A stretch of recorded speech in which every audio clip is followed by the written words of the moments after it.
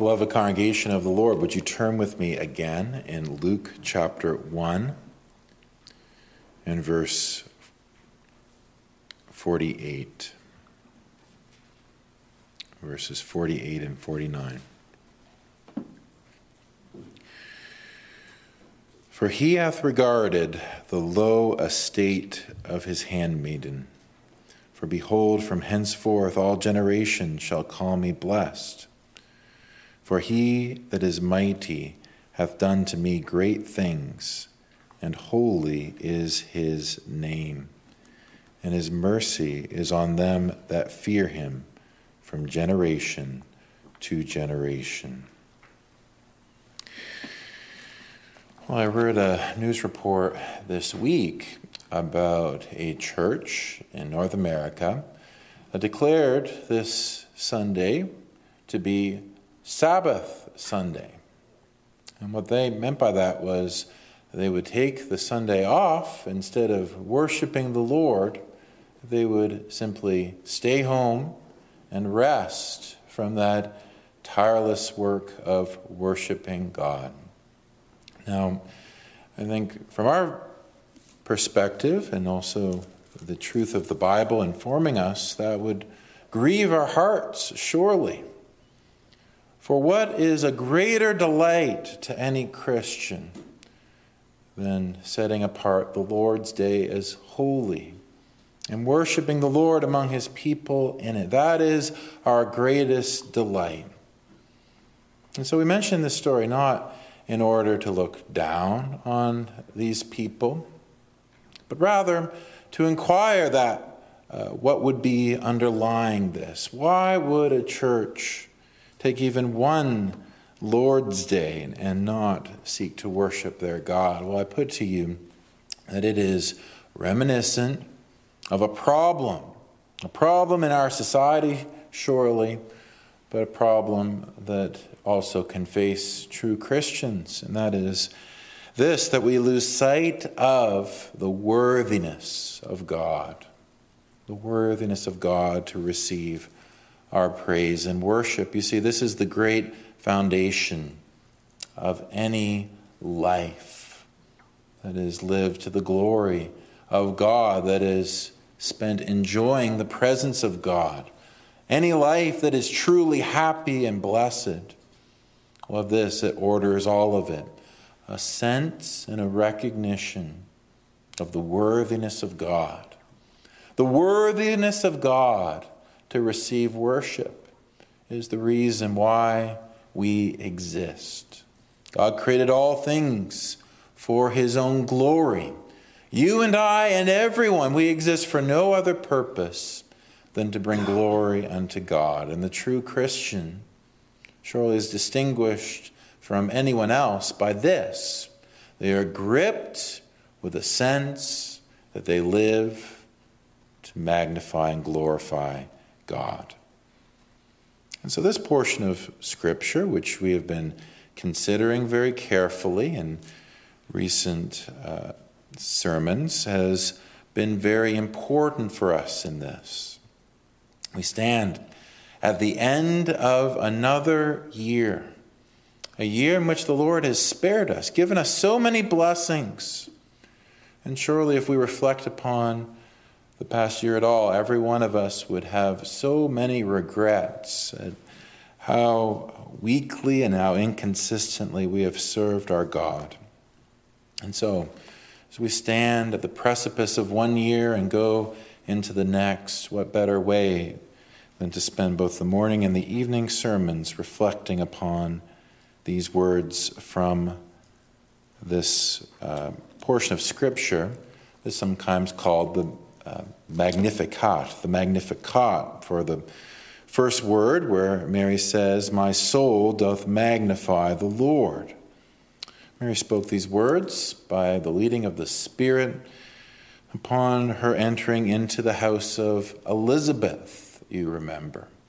She had just received word from the angel that she was to conceive baby Jesus within her by the great working of the Holy Spirit. And now, having that word of the angel confirmed from the mouth of Elizabeth, she now breaks forth in praise unto God.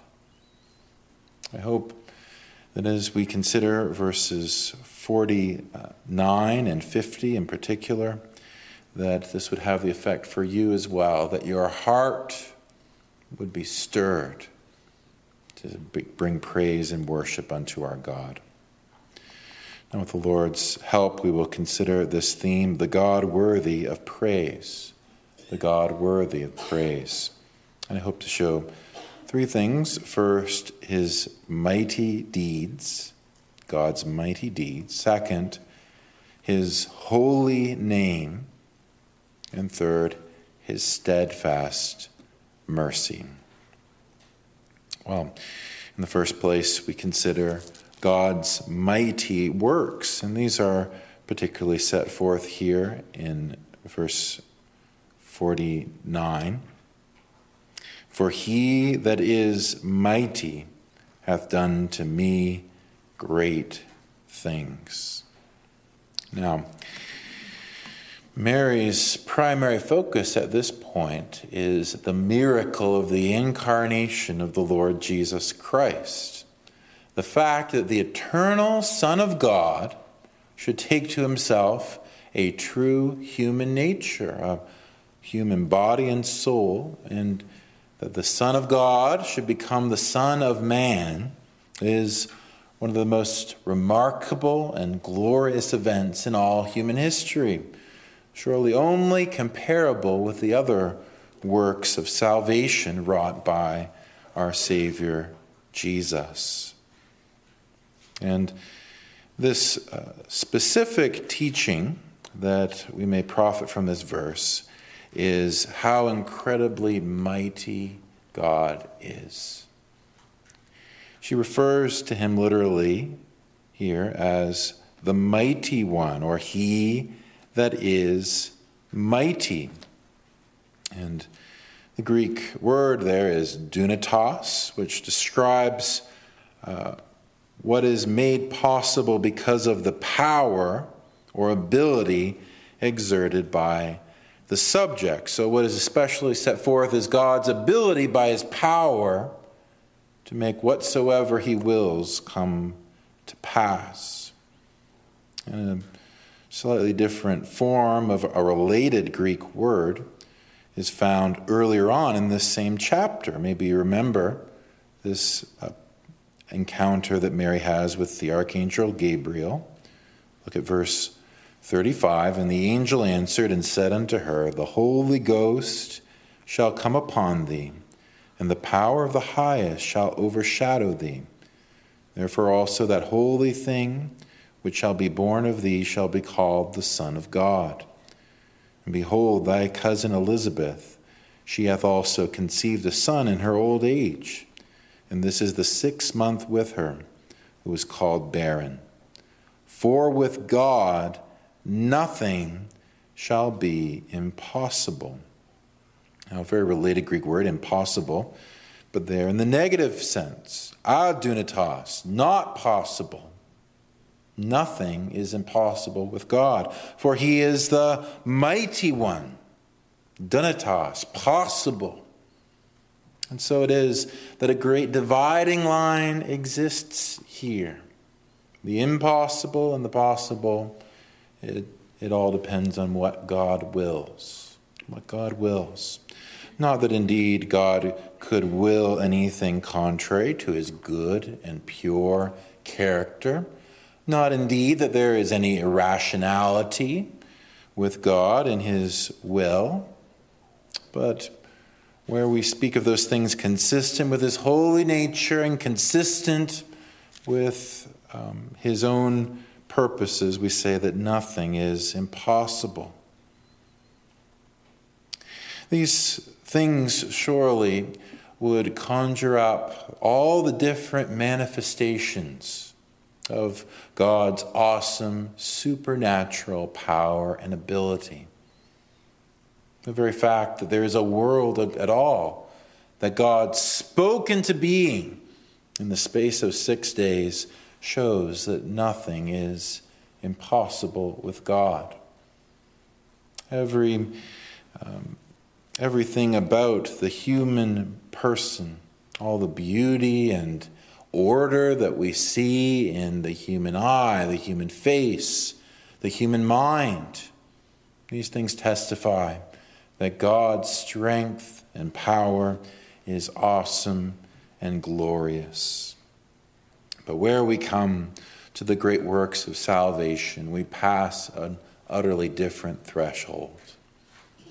It is one thing for God to create this world, but another for him to restore it through the great working of his mercy and grace. It is one thing for a sinner through their own rebellion and that of our father Adam to become a slave of the devil and one who is worthy of the wrath of God. But for God to restore even one sinner unto a right relation with himself is the most glorious display of his power. It occurs through the sending of his Son into the world, the only man who's never once sinned. This one who has all the power and authority of God, for he speaks and acts as the Son of God. This one who submits to the will of his Father in all things and comes to seek and to save the lost. This one who not only suffered and died to pay the penalty of God's wrath upon his people, but also rose again under the mighty power of the Holy Spirit, confirming that he is the Son of God. These things were necessary for our salvation. But what of the state of a sinner who has not yet benefited from this great work of salvation? That is indeed a sorrowful thing, isn't it? You hear of this Christ, how he came and suffered and died, but it is of no benefit to you. You lie in your sins. You lie in a state of condemnation. How is it that you can be saved, sinner? Do you believe that you can save yourself? Do you believe that you could do or achieve anything that would be pleasing to God? Do you believe that you could make amends with God for your sins? That you can cancel the debt that he has against you? It is not so.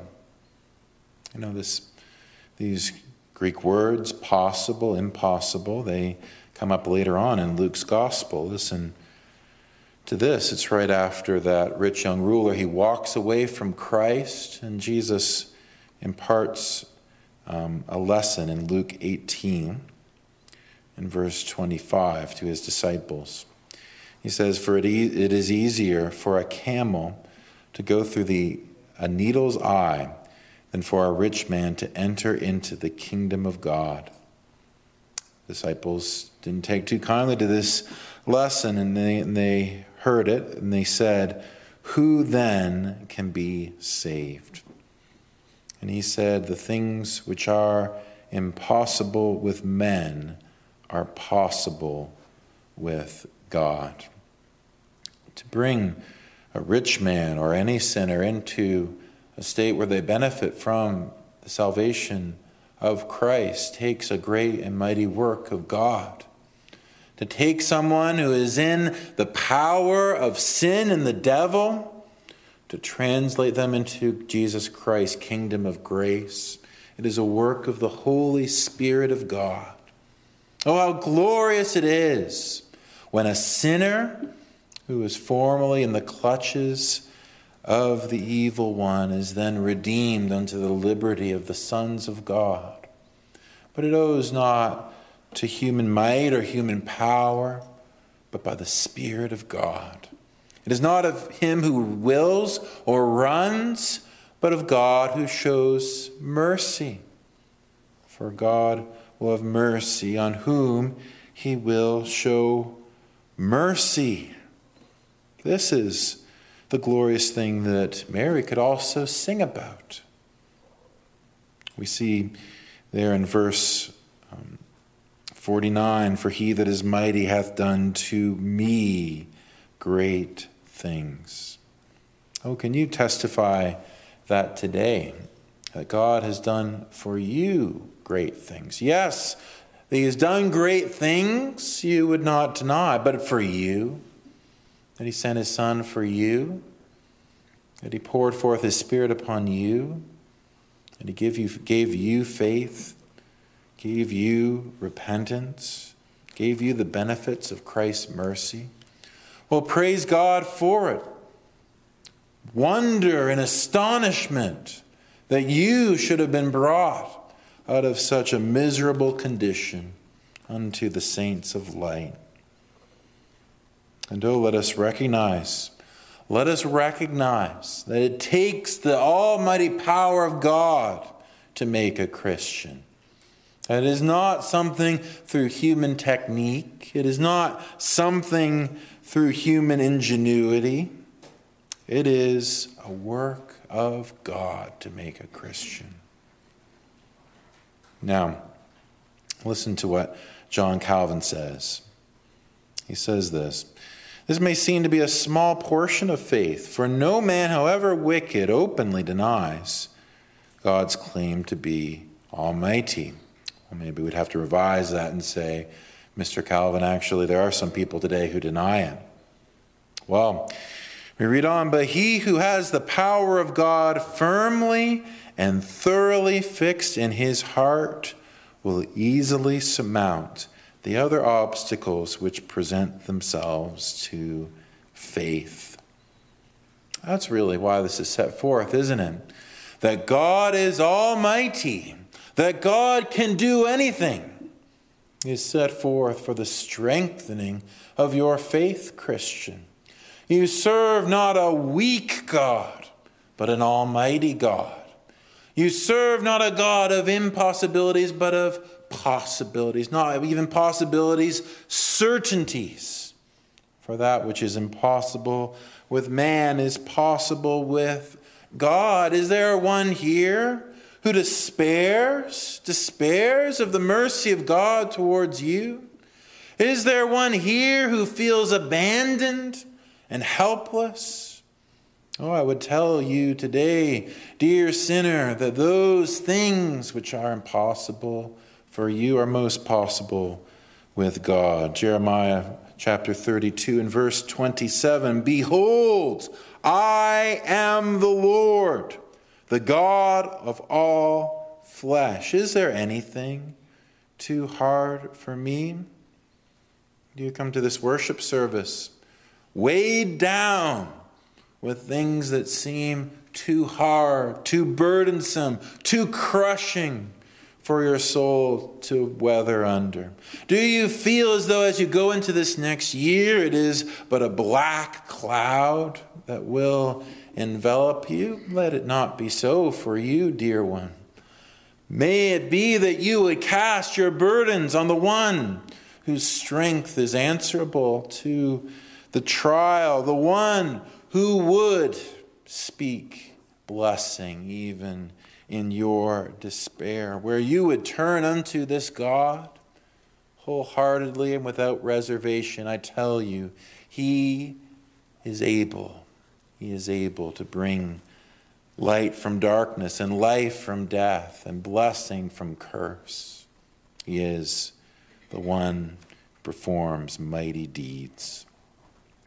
But here in Luke chapter 1, I would also speak to you of his holy name. Not only his mighty deeds, but his holy name. And where you look at Luke chapter 1 and verse 49, you see that this is also set forth in a glorious way. "For he that is mighty hath done to me great things, and holy is his name." Holy. Oh, children, I wish I could explain to you just something of what that word holy means. It is a word that when describing God is really almost impossible to understand. But maybe this would be an easy word for you children to think about when you think about that word holy. Special. Special. Maybe in your homes, maybe you've got a lot of different toys. You got this toy, you've got that toy, but maybe for you, there's one toy that you love more than all the others.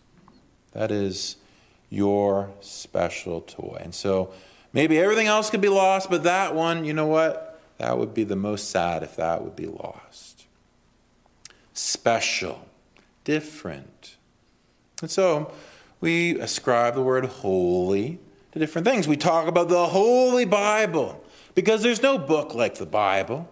Read all the other different books that you can find in the library. Not one of them has the power and beauty and wisdom of this Bible. It's special, it's distinct. And we can speak of the people as saints, which literally means holy ones. The Christian is special. The Christian is distinct. The Christian lives differently than the non-Christian. But when we speak of God as holy, you see, we speak about something that is surpassing our understanding. God's holiness is really all of his manifold perfections, summed up in one word: holy. Holy. This word, you see, it sums up a God who is utterly independent, utterly self-sufficient, depending on nobody and nothing. It is a God for whom there is no darkness, no evil. God is light, the Apostle John says. It is a God who is utterly righteous, utterly just, utterly full and abounding in all wisdom, power, and strength. And you notice here that Mary says, in just that simple word packed with meaning, she says, holy is his name. The holy name of God. The fact that God has a name surely tells us important things. We know that he's personal. He relates to his creatures, and his creatures relate to him. We know, of course, that he reveals himself. He speaks, and he would have us to know him. We know that he is a God who acts. He performs great and mighty deeds, whereby he may be known. And principal among them are the great and mighty deeds he has done with his people throughout the many generations. Where I think about the holiness of God, I think about that scripture reading earlier on in this passage, right after that terrible episode where the children of Israel had built that golden calf. Can you imagine it, children? They'd been saved out of slavery from Egypt. And no sooner had they come to Mount Sinai to receive the law, but the children of Israel have built a golden calf and are worshiping it, saying, these are the gods that brought us out of Egypt. So Moses comes down with the tablets of the law and breaks them. And God's wrath is kindled against this people. Moses pleads that they would be spared, that they would not be destroyed. And so God says, very well, I will not destroy them. But they are a stiff-necked people. They are a people that have disobeyed my commandments. I cannot go with them. I would have to consume them. And so he says, basically, you can continue to go. You can continue to go to the promised land. I'll send you an angel to help you. But I cannot go with you. Oh, you read about how Moses, he pleads with God and says, oh, God, if you will not go with us, let us not go hence. Yes, you can promise us the promised land. Yes, you can promise victory over our enemies. But it is you, God, that we yearn for. And he pleads that he would behold his glory. And Moses is told by God, no, you cannot behold my glory, for no one can look upon me and live. But what I will do is I will put you in the cleft of a rock. I'll put you in the cleft of a rock, and I will cover your face with my hand, and you will behold me, as it were, from my back parts.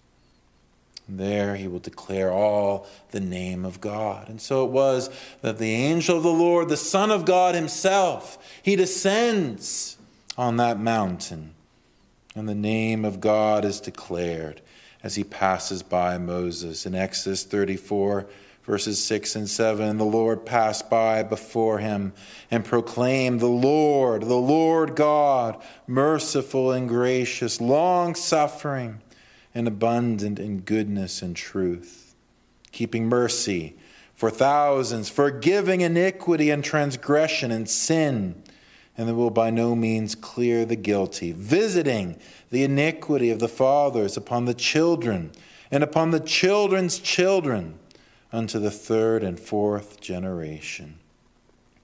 Here are all these glorious attributes: his mercy, his goodness, his long-suffering, his wrath, and his justice.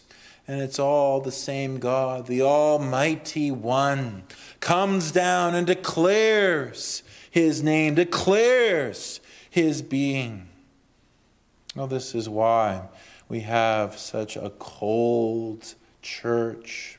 Speaking broadly now, churches filled with cold and lukewarm professors of Christianity, because they have not seen this sight of the great and holy God. The God whom they name and take upon their lips is not the true God. For they who take his name on their lips do not truly honor the one who is almighty, the one who is perfectly holy, the one who is utterly special and set apart. Isn't that something that we read from the Ten Commandments? That third commandment, which speaks, thou shalt not take the name of the Lord thy God in vain, for the Lord will not hold him guiltless that taketh his name in vain. And I love what the Westminster Shorter Catechism says, where it tries to describe that. What does that mean? What does that mean where you would take the Lord's name in vain, where you would treat it as a vain thing? This is what they say. What is required in the third commandment? The third commandment requireth the holy and reverent use of God's names, titles, attributes, ordinances, word, and works. When you think about the name of God, you see our Reformed fathers saw, you can't just take one thing about God. Everything about God is then on the table. Everything of his character, everything of his perfections, everything of his revelation, everything of his works. It's all sacred. It's all holy. It's all set apart. And people who play games with God and trifle with God, people who do not live all out for God and glorify God, they do not know this God. They do not really treat his name with the weight and dignity that it deserves. What is forbidden in the third commandment, the Catechism asks? The third commandment forbiddeth all profaning or abusing of anything whereby God maketh himself known. Surely we must humble ourselves, congregation, and recognize that we, like the people of Israel, are that stubborn and stiff-necked people. Any one of us, if we know ourselves at all, we do not treat God's name with the dignity and glory and worth that he deserves. We ought to be spending ourselves and draining ourselves with all of our strength to bring glory unto his name. We ought never to be murmuring and complaining about whatever lot or burden the Lord would place upon us, because his will is good. Whatever he appoints for his glory, that is what is pleasing to us. God is pleased to bring about his great purposes and to magnify his name.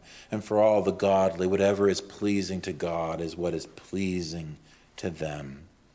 Let us, congregation, hear these words and repent. Repent of playing games with God. Repent. Repent of living lives of lackluster, faithless Christianity. And to put our trust and give our obedience only to this holy God whose name is holy. But I would speak in the third place not only of his mighty acts and his holy name, but third, his steadfast mercy. And we see this in verse 50. And his mercy is on them that fear him from generation to generation. Now, it is a striking thing that many people today, they try to understand their Bibles, and they try to understand a book like Luke, and they come to a verse like this, and they don't give any thought whatsoever to the historical background. How that phrase is one that comes up again and again in the Old Testament Bible. And it's not just half a Bible we have a whole Bible, an Old Testament and New Testament. The two lips of God, the Old and the New Testament, they speak with one voice. And we, as the people of God, receive this as the one Word of God. Where do we find this kind of phrase before? Well, surely in the Ten Commandments, again, which we read every Lord's Day. Exodus 20, verses 5 and 6. I, the Lord thy God, am a jealous God, visiting the iniquity of the fathers upon the children, unto the third and fourth generation of them that hate me, and showing mercy unto thousands of them that love me and keep my commandments. So there you have it. God dealing with the generations. One father with their children and their children's children. He deals with families. He deals with generations. And he does so according to this wise principle. As a jealous God, he visits the iniquity upon the children of the fathers. And as a merciful God, he visits mercy unto thousands of generations that love him and keep his commandments. He works in generations. As one generation imitates the sins of their fathers and walks in the sins of their fathers, they receive the judgment of God. It passes down, you see. We know this, don't we? We are often walking in the same mistakes and sins of our fathers and grandparents. We may not even recognize it, but we inherit their personalities, we inherit their tendencies, we imitate them, and so imitate their sins. And this is how you have entire generations, you have God's judgment pass upon them.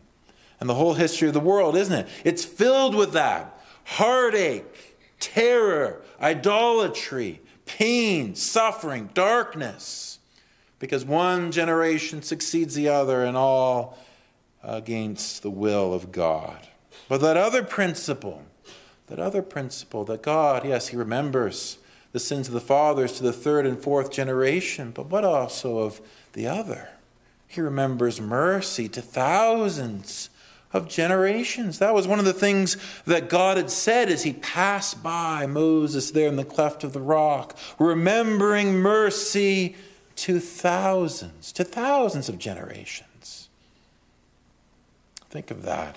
His mercy magnified as one generation after the other walks in the ways of God, as fathers raise their sons and daughters to fear the Lord, as sons and daughters are brought unto a saving faith in the Lord.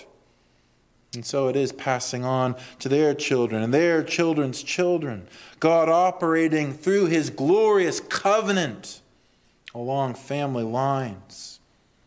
He speaks in this way in the 103rd Psalm, verses 17 to 18. But the mercy of the Lord is from everlasting to everlasting upon them that fear him, and his righteousness unto children's children, to such as keep his covenant, and to those that remember his commandments to do them.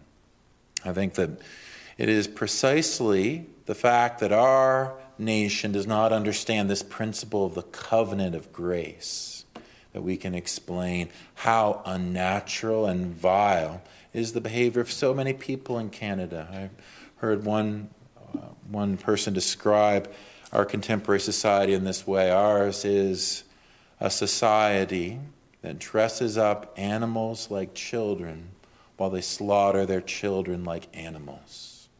What is that? What is it where people would pour into animals as though they were their own children, and that they would think no thought of killing their own children in the womb? What is that? It is a society that has despaired of their future, a society that is living in a culture of death. So it would be. It would be that if you had no faith in God, that he can operate not only in your life, but that of your children, how could you have any hope in this dark world of bringing children into the world? When you just say, well, it's going to increase the pollution, it's going to, create this problem, it's going to create more suffering and heartache if I bring children into the world. So it is many in our society, they treat children as a burden, as something that's not a blessing from God, but something that's going to hamper their lifestyle. It's going to be a drain on resources, going to limit their freedom. But for the one who understands God operating through future generations, we know that God can use our children and our children's children to bring light and hope and goodness into this dark world by means of his grace at work in us. But you notice how it's put here. It's put here, for his mercy is on them that fear him from generation to generation. I want to read for you a pastor I really respect by the name of John Calvin. And this is what he says about this verse. While God promises that he will be merciful to the children of the saints through all generations, this gives no support to the vain confidence of hypocrites. For falsely and groundlessly do they boast of God as their Father, who are the spurious children of saints, and have departed from their faith and godliness. This exception sets aside the falsehood and arrogance of those who, while they are destitute of faith, are puffed up with false pretenses to the favor of God. A universal covenant of salvation had been made by God with the posterity of Abraham. But as stones moistened by the rain do not become soft, so the promises of righteousness and salvation are prevented from reaching unbelievers through their own hardness of heart. Meanwhile, to maintain the truth and firmness of his promise, God has preserved a seed. A lot to talk about there. But let me just say this, that it is an appalling thing where even supposedly Reformed churches would take pride in the name Reformed, would take pride in the confessions of the Reformed Church and the worship of the Reformed Church, while also despising the God of the Reformed faith, that they would despise that awesome principle that, yes, God's mercy is visited upon thousands of those who love him and fear him, all the while being like the Pharisees who boasted of that Abraham was their father, while despising the faith of Abraham. Let us never be that. Let us never be a church that is content with just the name, with just the doctrine, with just the tradition. If it is not a living reality in your life, it will serve not for your good on the great judgment day, but unto your condemnation. Only those who have faith in the Lord Jesus Christ can claim any kind of blessing from his covenant of salvation. And so we see here, beloved brothers and sisters, something of the God who's worthy of our praise, his mighty deeds, his holy name, and his steadfast mercy.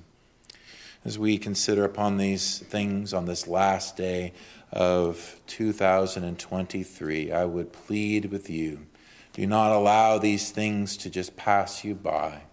Surrender yourself utterly unto this God. It is the only way to live, living for his glory and praise. Amen.